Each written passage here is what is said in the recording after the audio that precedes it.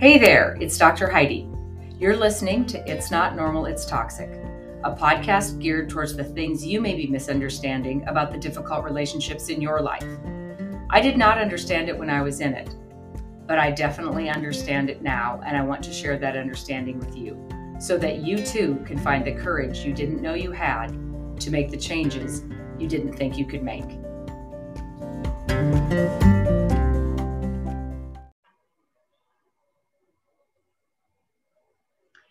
Hey everybody, welcome back. You're listening to It's Not Normal, It's Toxic, Rid Your Life of Toxic People. This is Dr. Heidi, and Dr. Heidi is super excited today because I get to go on my boat for the first time this weekend. Long story, my husband and I had decided we were not buying a boat for another year because we wanted to get our ducks in a row. And the very next day, last fall, after we decided that, the boat we were looking for popped up on his Facebook marketplace. And so we bought it. We bought it the week of my national conference. So I was in the conference when it got delivered. And the next week I had already planned to go home to Montana. So when he got to take the maiden voyage with his family, I was in Montana. And the following week, I wanted to go for a ride on it before we had to winterize it. And it was so windy, we couldn't. So the boat's been sitting down there since last September, and I have not gotten to ride on it yet. The other thing you might find interesting is I'm super excited about the boat because it is my official first purchase of my life. Not that I have gone without my whole life, but when I was in toxic relationships, I was very financially abused. I was making money. I was, doing my part. And from the outside looking in, my part was to pay all the bills and make all the money, but spend nothing for myself. So it wasn't like I didn't have what I needed. I always had what I needed. But so the day we bought this boat, I decided I was making the payments on it. So it's, even though I'm making the payments on it, I'm so excited that this is my first official large purchase of my life. And I'm not going to say my age, but I'm old enough that I should have already made several of these purchases. Anyway, that was a long story. So if you fast forwarded through that part, that's completely fine. But just know that I am going to be on my boat this weekend. Today I have a guest that I've actually been super excited to get her on the schedule. And sometimes when I think about the people that I've connected with through this job, it's almost fun to think about how we met. And how I met this lady is so cute. I get texts, I get messages, I get emails. It takes me almost an hour to get through all of the stuff when I get up in the morning to make sure that I can respond to everybody. And I was sitting on the couch one night and I got a message through Instagram. And the message said this: I just wanted to pop on and say, I love you so much. I have shared your podcast with so many girlfriends and they find you as helpful as I do. Thanks to you, I decided to switch to parallel parenting and gray rock and parent through an app. It's amazing how much time I have for myself. Love to you and thank you, Heidi. My response was, oh, this is the best message I've gotten all week. It makes me feel spectacular to know that my crazy past is helping another to step out of that place. By the way, I'm printing your message out so I can read it. I am so proud of you for taking your power back. Thank you for sharing the podcast. That's what it's all about, spreading the word. And her reply was, you are sure very welcome. I work in helping women. My company teaches women how to save money on their grocery bill and invest the savings. I'm not spamming, I'm just sharing. Much love. And if you print out my post, can you please correct the typos? So that is how I met this lady. And after the message, my brain started spinning because I'm like, wait, she said she's teaching people how to save on their grocery bill and invest. And we all know that the changes that many that are listening to this podcast are going through have a huge impact on our finances and our standard of living and the way we have to do things. And we're very good at figuring things out. When you're in toxic relationships, you're in survival mode. You figure things out. And so when you move out of them, we figure things out too. So no doubt everybody would figure this stuff out. But I thought if this lady has a program or a protocol or a solution to just give people a forward step on some of this, I have to talk to her, because who couldn't use this information? So today I want to welcome to the podcast. I'm going to say her name wrong, even though she told me how to say it. Kate Lacroix. And I have been in contact with her a little bit. And so I know a little bit more about her. So I want to share some of that with you. She's the owner of Contently, a creative content house in Boulder, Colorado, that specializes in marketing lifestyle brands. She works with a small handful of brands to ensure their marketing is both KPI driven. I'm not corporate, so when we start with the 3 acronym thing, I'm completely lost. KPI driven and emotionally compelling. She lives in Boulder, Colorado with her 2 hilarious daughters, and in her free time runs Stocked, a pantry building service that teaches women how to save money on their grocery bill and invest the savings. As a proud Canadian, she is glad to have donated a kidney to a stranger and survive a grueling Valentine's Day helicopter crash. And we'll tell you how you can get in contact with her, because she's going to have so much good information for you. Everyone's going to want what she's got. So a big welcome to you, Kate. Thank you for being here. I'm so excited to hear your background and how you got this whole thing started. Well, thank you for having me. And I wanted just to say too, our DM exchange was very meaningful for me. And it was really prompted by a podcast you had recently put out, which asked the question, what do I want to be? What do I want to do? Who am I? And I thought that I could speak to that. So, to tell you a little bit about myself, I'm Canadian. I'm 47. I moved to the States when I was a kid. My parents were divorced when I was young. My dad left when I was 6. My mom left when I was 10. I grew up on couches, various couches of friends and extended family members, and finally slept on my last couch my senior year of high school. I moved to Virginia, went to college there, felt very overwhelmed. When you get out of hard situations, you oftentimes feel like you don't belong where you've arrived. So stepping into these successes, feeling overwhelmed, messing up, which I think is natural, but messing up to the point where I felt like I didn't belong. So for many, many years, from all through college and then into my early work environment, being capable, getting ahead, feeling like I don't belong, backing up. So I think when you ask the question to your readers, who do I want to be? Who am I?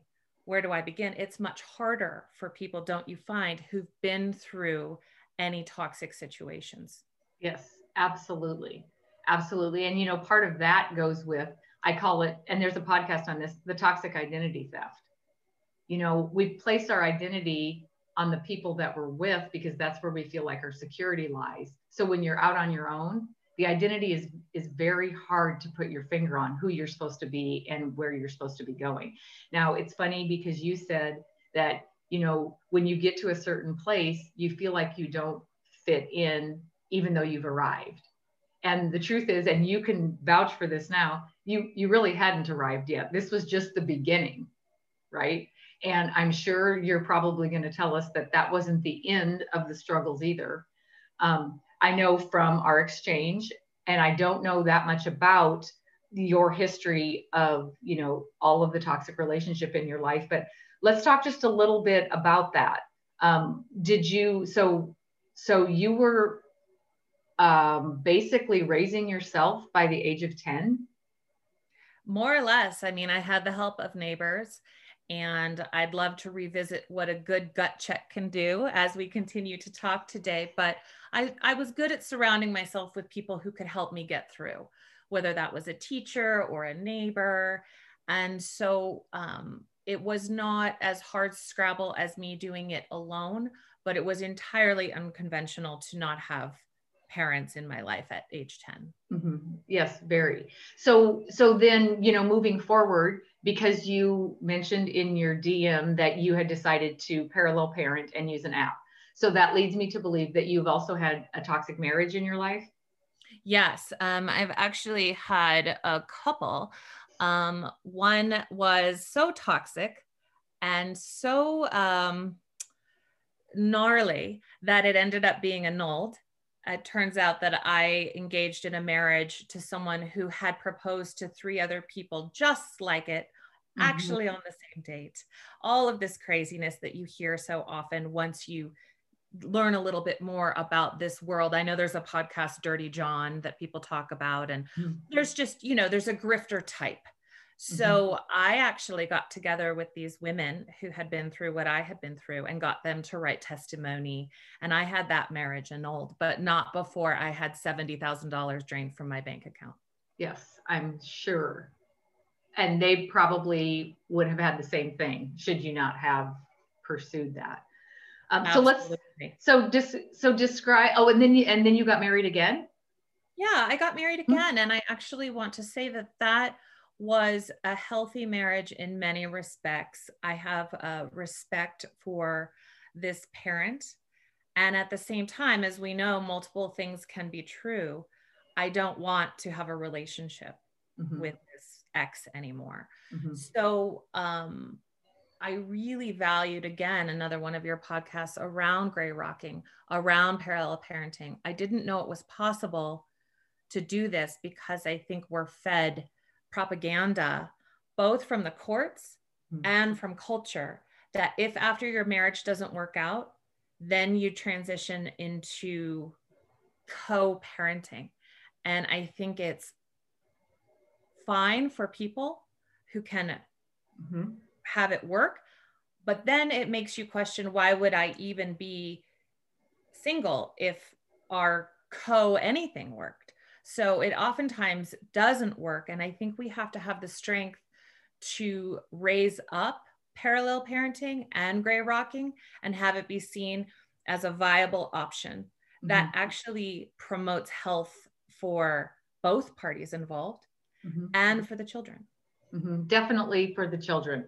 The children, when they're forced into the situation where there's no parenting, I say no parenting instead of co-parenting, it is actually the hardest on them. I try not to voice my opinion very big on the system, but I work with several family law attorneys, and that is my biggest struggle. Okay, they are getting divorced for a reason. So don't blow smoke like they're going to co-parent perfectly together. But to get that point across to the courts and to the family law attorneys, it is very difficult because it puts a misnomer in people's heads that, okay, now we're divorced, so now that the hard part is over. When really, if you are divorcing a toxic personality, the hard part is just beginning, because now the kids are the only thing they have left to control you. So I probably say it 3 times a week. If you could not parent and communicate well while you were married, what makes you think you're going to parent and communicate well now that you're not married and both trying to move on with your life? So I loved that you said the parallel parenting, because I do think there's a lot of people out there that don't think it's possible. And I don't want to convey that I'm an expert, but I have worked the new mode that I'm in, the parallel / gray rock combo. And I can tell you a couple of things. The most important being, I have so much more time. I have actual time because I do 50-50. So if my daughter is with her father, it's the division of labor is really stark. But when we co-parented, and because I often come from a people-pleasing role, because that is the journey of the empath, of the person who usually hooks in with toxicity, I was making meals and still dropping them over in Tupperware. If someone forgot something, I was bringing it. I was blurring all sorts of lines. And then there was no favor bank, because you can never really gain a favor bank if you're in a toxic relationship. So you may think you're making all these strides to improve relations, But the minute there is something transactional that needs to happen, there's something, a bill that needs to be paid or a letter that needs to be signed, you open yourself up to the old dynamic, and anything that you had done before, it actually isn't part of that person's calculus. Right. Yes. And anything that they do, then you owe them. So then when you're trying to open yourself up to be the one that's trying to co-parent, and now you owe them, you're actually double time. So I love it, because you, even though you say that you're not an expert, you're getting there, but just letting other people know that there is a different way to parent when there's a toxic personality involved. Yes, do we feel guilty? Because that's what the empath in us does when you first start it. But like Kate said, you will find that you have so much time and you think so much clearer when you're not answering 29 texts a day that don't really need to be answered anyway. And so two things happen with that time, two big buckets of things. The first is, and this is actually really important, you grieve because you're not busy maintaining this illusion of co-parenting. You actually have time to grieve what could not be possible in that relationship, because you actually have a severance through the parallel and through the app. You stop all the scuttle back and forth, all the noise, all the dust that's kicked up now lies still. And then what's left, and I think is very important, is your sadness. You know, I loved this person. I actually think this person is okay to walk through the world. I don't know much about their relationships, but I know that I needed to grieve every part of that. And that was not happening in co-parenting. Because you never get the distance that you need to realize what you've been putting into it. So I take these daily walks. I have this loop behind my house, you know, living in Boulder. I'm buttressed right up against the Rocky Mountains. So it's a 5-minute walk to the first trail, and I can go until I'm tired in either direction, north or south. And I have these talks with myself, and they really go like, you loved this person and it's okay. And love is a wonderful thing, and it's okay to feel this. And as I walk myself through that grief, and then I can already see it changing. The kaleidoscope has shifted. And that is something, Heidi, that would have never happened had I continued co-parenting. That is for sure. I did not co-parent. We no-parented, as you know. So I tried to do all the things that you say, like help them out and loan a vehicle and be there and, you know, water the horses or whatever. And really what the difference was for me was nothing. Yeah, I had a piece of paper in my hand that said we're no longer married. But other than that, nothing changed. And I think too, you know, you're talking about the grieving process. I think I thought I had to get to a point where I no longer cared about that person in order to leave. You know, you've invested time and you've invested energy and you've invested all of this, this whole chapter of your life. And we feel like in order for us to leave, we have to quit caring. And the truth is, you've already invested the caring part.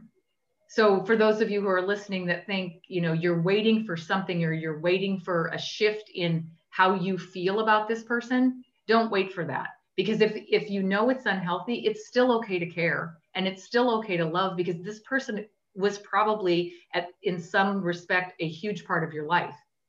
You know, and that's what's difficult too when you start having to eliminate or change the dynamic with a family member. You know, we can't cut family members off and just not love them and not care. But if we can give people permission to continue to love at the same time they're taking care of themselves, that's where you have to see the division, I think. Right. And the love changes, you know, and the love shifts, but love always shifts anyway, because there aren't static people and we don't live in a static environment. So there's some beautiful paradox there where the more you go through the grief and let go, what remains is your ideas of love, your best self, your recognition of maybe positive traits or things that they did and said that you did like, that you know you want to carry through. And the way to do that with that partner is to bring the best to your children. Mm-hmm. To perhaps look in time for a future partner that maybe has those things. You know, love spicy food is not a toxic trait. Love spicy food is a safe thing to love about a toxic partner and to look for in the future, you know? So I think that big bucket of time and time to grieve is one thing. And then the second big bucket really is drawing back to those questions you asked about who I am, who am I, what do I want to do, what do I want to be? Having time where I am not being trauma bonded essentially with the you're so great because you made this great meal and you're so terrible the next day, and all that comes within those many emails. You know, those emails usually pack a punch. Mm-hmm. And so not having to deal with any of that, I was really able to look out into the world to answer those questions that you posed. And we just happened to be in COVID. We happened to be at a time where all these mothers were home. I was watching my friends get very depressed, asking themselves, asking each other if we were returning to the 50s, what the heck was going on. And I thought, you know, I had been doing Stalked just gently for a while, you know, going into people's homes and helping them think through their pantry and think about their staples and teaching them how to stretch meals. But a light bulb went off that I don't think would have gone off if I did not have the psychic space where I was like, you know what? We are going to take these women at home in their kitchens or working from their laptops at the end of the kitchen table, and we are going to turn this punishment into a positive. We are going to create, this is me talking to myself. I am going to create a business where their kitchen is now their profit center. Mm-hmm. And so Stalked went from this very occasional, you know, home visit situation to what it is today, which is me on Substack regularly, writing newsletters, writing tips, tricks, reading about the latest financial advice, whether it's Bitcoin or how to stock your savings accounts. And at the same time, telling my own story throughout and reminding people that there's elegance in just starting somewhere, and that finance is all about compound interest and derivatives and all of these things that seem so far-fetched to someone who's just rebuilding their lives.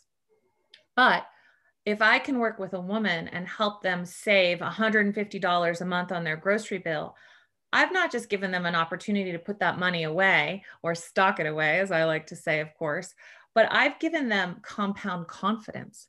Exactly. That's what I was going to say. It's going to build in all different areas. So tell us a little bit more about how the business itself works, because we've already got listeners that are probably wanting to know, okay, she needs to tell us more. Sure. So, you know, basically people go to my Substack page, and Substack is really just a new publishing platform. They're all out there, like Patreon, like Scribd. Anybody who wants to self-publish can use one of these vehicles. And I just chose Substack because it seemed to work for my needs. So you can go to stalked.substack.com and start reading. And you can read for free. And I can give everybody that listens a free pantry checklist, and you can get your tips and tricks. I talk about how to grocery shop. I talk about how to use a roast chicken for a week. I talk about how to use a loaf of bread for a week. I talk about how to forage for your fridge finds and create a meal. I teach people how they're going to get to that $150. Mhm. Because I usually say I can save $100 per family member per month. Mhm. But if it's a mom and a child, I like to say 150. But I go through all of that. And then in addition, I post all the time on Instagram, and that is at She Is Stalked. And I can repeat this later at the end of the show, but that's really how people find me. They find me those two ways.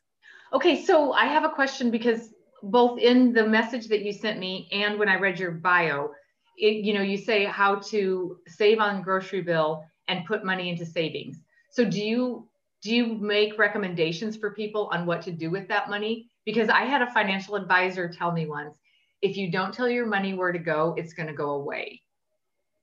So do you have options for them? Again, you just heard me talk about the boat, and I didn't even know that was going to be tied to this, but the first 10 years after I left, I was robbing Peter to pay Paul. Like, I have no savings, no retirement, no anything. And tips like this would have been completely valuable, but I wouldn't have known what to do with the savings, and then it would have just gone away on another bill or something like that. So when somebody says, okay, now you saved me $150, what should I do with it? Do you give that type of information also? I do. And, I'm hesitant to name names unless you want me to, but I knew I wanted to work this model. I just didn't know who I wanted to partner with. So I ended up partnering with a female out of Manhattan who started an investing business for women only. They now have over $1 billion in female holdings. That happened a couple of months ago. And she's just this really smart lady who came up through Wall Street and came up through Citi and was a big wig there. And then just was like, wait, women are not getting the right deal here. Mm-hmm. I mean, I don't know if you know the statistic, but 50% of women over the age of 50 are living below the poverty line right now. We can look through the lens of your podcast alone and understand how that happens. Mm-hmm. But there are myriad reasons why that happens, and also just a lack of education around how to invest and save. So I partnered with this company. So when you come to the site, you'll see how you can get started for $1. That's really what they say. If you have $1, we can help you get started. So what I've noticed is these women save this money, and then they engage with the financial platform in New York, and then they just either automatically transfer in 150, and that's into all sorts of retirement and savings accounts. You have choices. There's a diagnostic so they can learn about you, your age, your goals, everything like that. And then you really just are off to the races, and they send emails to you every week. You can attend free coaching sessions, just how you built the world for It's Not Normal, It's Toxic. They've built that world for women. So there's a point of engagement at any place that works for you. You can read an article, you can do a coaching session. They do lives all the time. So it's really wonderful. See, and I think opportunities like this are huge, because you hear me talk all the time about how we question the decisions that we make, because we have so much self-doubt when we leave, toxic environments. We've given our decision-making ability away so that we can avoid conflict. So what I found myself doing was, since I felt like I was uneducated about finances, I just found myself not doing anything, because I didn't want to walk in at my age to a financial advisor and have to go, yeah, I've worked for 25 years and I have nothing. I have no retirement. I have no savings. So the lack of me knowing, and the lack of having somebody that I knew was there that understood, because you walk in with shame when you're middle age and you've got nothing. And so it made me do is it made me just not do anything for years. And that particular type of company that you're talking about would have been something I would have been looking for, because we just want somebody to tell us what to do. Now, eventually we have to start making our own decisions, and you will realize that when you make a decision, this might surprise people, but a firing squad is not going to show up when you make a decision. But we have always been criticized, and we've always been judged for the decisions we make. So we find it easier just to not make a decision. And that was me in the financial aspect. I don't know anything. I'm just not going to do anything. But with every birthday that rolls around, I think, yeah, but if I don't do anything, what am I going to do in 20 years? And so this is something that I just started doing. I just started getting into investing because I was too embarrassed to tell somebody I didn't know anything about it. So we'll get you at the end of the podcast to direct people to where they need to go. And we can probably post it when we post the podcast too. What is your favorite part about running this business? Really watching women step into their power. That's the same thing I do. And men, I have a lot of men that have been coming to me lately too. And I love it because I think that gender has really been kept silent in this type of thing. So I can't leave them out. But yes, that's my favorite part about my work. Like your message and the messages that I get from people is the best part of it all. Right. And it's the paradox of happiness, right? When you give it away, it boomerangs right back in a way that if you were always coveting it or keeping it and searching for it just for yourself, you'll never find. So I've begun to observe putting it out there, watching people succeed and getting emails and letters. And I just got one recently from a colleague who has now saved $3,000. And that's huge. For all the big listening, you'll just never know what that means to a woman who never saved anything. Mm-hmm. Yeah, for sure. So you said shame. And I think that shame is probably a word that if you did a word count on all your podcasts would definitely be up there. Mm-hmm. But for the way it worked for me out in the world is that I would make these mistakes because of course I would make these mistakes because look at how I got my start in life. Like my life, as does anybody's, has to be a series of mistakes and illuminations and awakenings. And so I just hope by now we're all in the happy mistake club, knowing. I actually like to say there's not really a mistake. If you make a decision that's not the right one, you just change directions.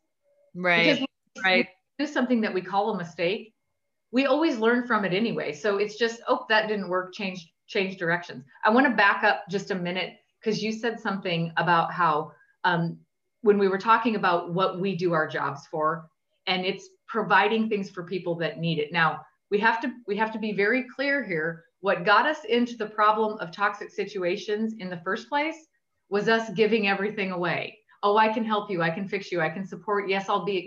Yes, I'll make you meals and stick them in Tupperware and bring them to your house. So I think what Kate is saying is because we already know what type of personality we are, we have to give it to the right people. Because in order for us to receive the feeling of happiness and the feeling that our purpose is being fulfilled, it's us also being sure that we are putting ourselves out there for the right person. Because like we all know, our personalities are attracting the toxic personality. So what Kate has done is she's actually does inventory, probably, well, not like she does on her pantry, but she does inventory on the people, and she's now pushing herself into only the people that feed her back. And that's not selfish. That's 100% self-care. And that's what's made her life now fulfilling. And it's what's made her past make sense, because she wouldn't be the person she is today and be doing this job with the passion and with the love that comes behind it if she was just a lady that everything in her life was perfect and then she just decided to start this. It wouldn't be coming from the same place. That's absolutely true. And upon reflection, and I think there are probably a lot of listeners who can relate, I gave it all away for marriage. Mm-hmm. I look back and my ex didn't want to live in the house I owned, which is okay. A lot of people don't. I can understand how that can make sense. But thank God I didn't sell it, but I rented it out so we could move to a bigger house that we only rented and never owned. So it was exorbitant. Mm-hmm. And then he needed a place for his dog. So there were considerations there. And he needed a studio. So there were considerations there. And all of a sudden, I went from being a person who was making six figures in my mid 30s and doing just fine to making all of these sacrifices and giving away, in essence, everything that I had built for someone else's idea. Mm-hmm. And then I became depressed. I became withdrawn. I became very unrecognizable to myself. It all came to a head in 2014. I had gestational diabetes. I was pregnant with my now 7-year-old. I was losing clients because I was struggling with this pregnancy. I was older. 39 is old for, giving birth these days. I gave birth and it was pretty dramatic. She came very quickly and kind of tore through me. And then my dad died 2 weeks later. And I was just so sad. And I remember turning to my partner and saying, help me, help me. And he said, no, you're on your own. And so I went to the bank and I got loans, and I went to places and I got loans, and I pulled out money from savings and just did everything I could to keep going with this person's lifestyle. And it was only after about a year that I was like, I am living someone else's dream. I am no longer recognizable to myself. And then everything I thought that would happen in a partnership when the chips are down, the opposite happened. And so I was able to really trust my gut and say, okay, I'm out of here. Mm-hmm.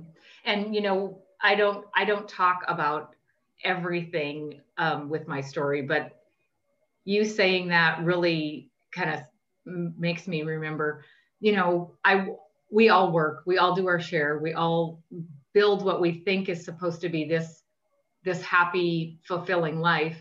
And, when I decided to leave, I basically signed everything over.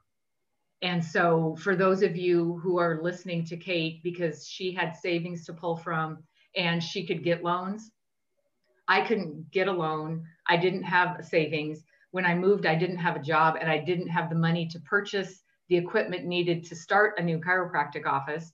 And I had zero idea what I was going to do. And to this day, if you ask me how my bills got paid, I have no idea. I started a handbag company and started selling handbags at vendor shows and private parties. And that company kept my chiropractic office open for almost 2 years. So if you're hearing Kate go, well, I pulled my savings and I was able to get loans. Don't feel like you have to be in a position where you used to make 6 figures, because I did make a very good living when I was married to my former. I didn't get to spend very much of it, but when I left with nothing, and it was still the best thing I've ever done. So that's another thing that you don't necessarily have to wait for, because I think things just fall into place. Wouldn't you say, Kate? We worry about so much, and we're already survivors. So we know we'll make it work, because I know that there's many of you out there that if you leave, you don't have a way that you can feel like you can financially make it. And I think that's why I love her talking about this, saving $150. To some of you, $150 is like $1,000 to some other people. And it's just like she's talking, it's a little bit here and a little bit there. And it's, allowing yourself the grace to just live where you're at, because things will work out. It's a lot for me to say that. And a lot of you guys are going, yeah, Dr. Heidi says that, but look at her now. And she's doing this, and this. But 14 years ago, I'm literally standing exactly where a lot of you are, questioning the what ifs, and the what ifs keeping me stuck. And I think what Kate is saying too is when she was allowed the time and the space to take her mind out of this 100-mile-an-hour chaos that she was in when she was in her relationship, things became a lot clearer for her, and possibilities started showing up, and opportunities started to present themselves that she would have never seen would she have stayed, either in the relationship or struggling to maintain this co-parenting thing that wasn't working. she would have never freed up her mind enough to even see the opportunities that were ahead. So Kate, what's next for you? Well, honestly, more of the same, more of those walks behind my house, because I've learned to actually enjoy the process of grieving, which I know can sound a little odd, but I think though, when you say the process of grieving, it's also the process of self-discovery. Exactly. So it's, they go hand in hand. Yes, there's sadness and there's stuff, but when you go through all those emotions, you're really discovering who Kate is. Exactly. And then also just continuing my work with Stalked between the pandemic, what I described with women being at home, with women getting tired of not knowing or feeling shame around starting saving and investing with $1. You know, there is a lot of interest in not doing things the way they had done them before. And the pandemic has really heightened that. Yeah. So more Stalked. And at the end of this month, I'll be launching a podcast. So thank you for having me on. Thank you for showing me the ropes. I love podcasts. I love them so much. I love your podcast so much. But I'm going to be interviewing only women at the intersect of food and finance to find out who they are, how they got there, and what they're doing. And I can guarantee, just from the subjects I have lined up, tons of mistakes, tons of toxicity, and tons of freedom from both. Yes, good. I cannot wait. I cannot wait to hear it. Why don't you tell the listeners, because I'm certain they're madly trying to write down websites and contact information while you were saying it. Why don't you say again how people can get a hold of you if they're wanting, if they have questions, or if they're wanting to get onto your site, or if they're just wanting to learn how to save $150 on groceries? Sure. You know, I would say go right to my Substack, which is Stalked, STOCKED SUBSTACK.com, and just sign up for my newsletter. You'll get 2 things every week. One will be a really good dose of food and pantry tips and tricks. And the other will be some really relevant financial advice of what's going on in the world. Good. So, well, I'm on my phone and I'm doing it right now. Oh, wonderful. Thank you. And then also, if you love Instagram and that just works better for you, I often replicate my posts and my links to my newsletters on Instagram. And that is @SheIsStalked. And I'm sure that as soon as the podcast is launched, you can find her podcast through both of those avenues as well, correct? That's true. Yes. Okay. Well, Kate, I'm certain that this is not the last time that you and I will talk. And I thank you so much for the DM a month and a half ago, and for being able to put this together and really share not only what you've got going on business-wise, but what you're discovering in yourself, because we really get down on ourselves when we're going through the process. The process gets long and the process gets tedious. So just being able to hear where you came from and where you are is going to be a huge inspiration to a lot of the listeners. So thank you for being here. Is there anything final that you want to say to the listeners today? You know, I think we're all in the same boat. We can end it with boat, because we started this podcast with boat. And so Perfect. I just think that is the only way to end this, is to say we are all in the same boat. Okay, well, we will talk to you soon. Thanks, Heidi. I appreciate you.